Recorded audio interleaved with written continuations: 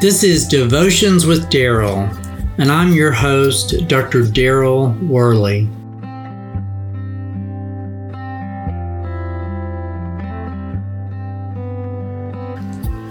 The children's song, This Little Light of Mine, I'm going to let it shine, hide it under a bush, oh no, won't let Satan blow it out. You know, I remember that as a child.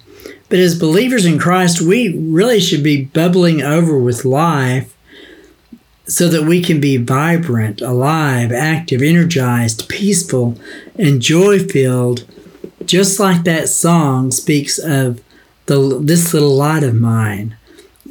Our whole personality should be shining the light of Jesus. Because as Christians, we have the light of Jesus reflecting from within us, just as this passage from Matthew states. You are the light of the world. A city set on a hill cannot be hidden. That's Matthew chapter 5, verse 14. Even though we may have the light of Christ within us, it is our approach to God that determines our attitude as well as our countenance.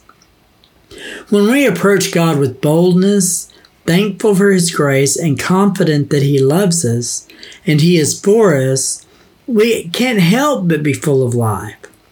However, a legalistic religious approach to God steals life. It does not nourish it. Remember that Paul said in 2 Corinthians chapter 3, verse 6, the law kills, but the Spirit makes alive. When we follow the Spirit, we feel alive, and the light of Jesus shines bright within us for others to see. We really should be asking ourselves, would other people want what I have by watching my life and looking at my countenance?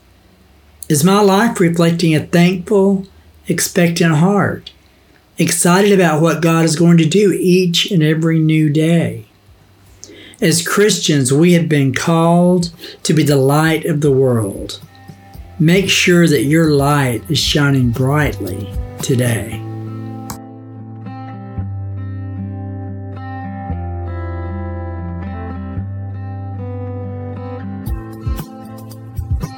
Until next time, this is Dr. Daryl Worley praying that you have a day filled with the richest blessings of God.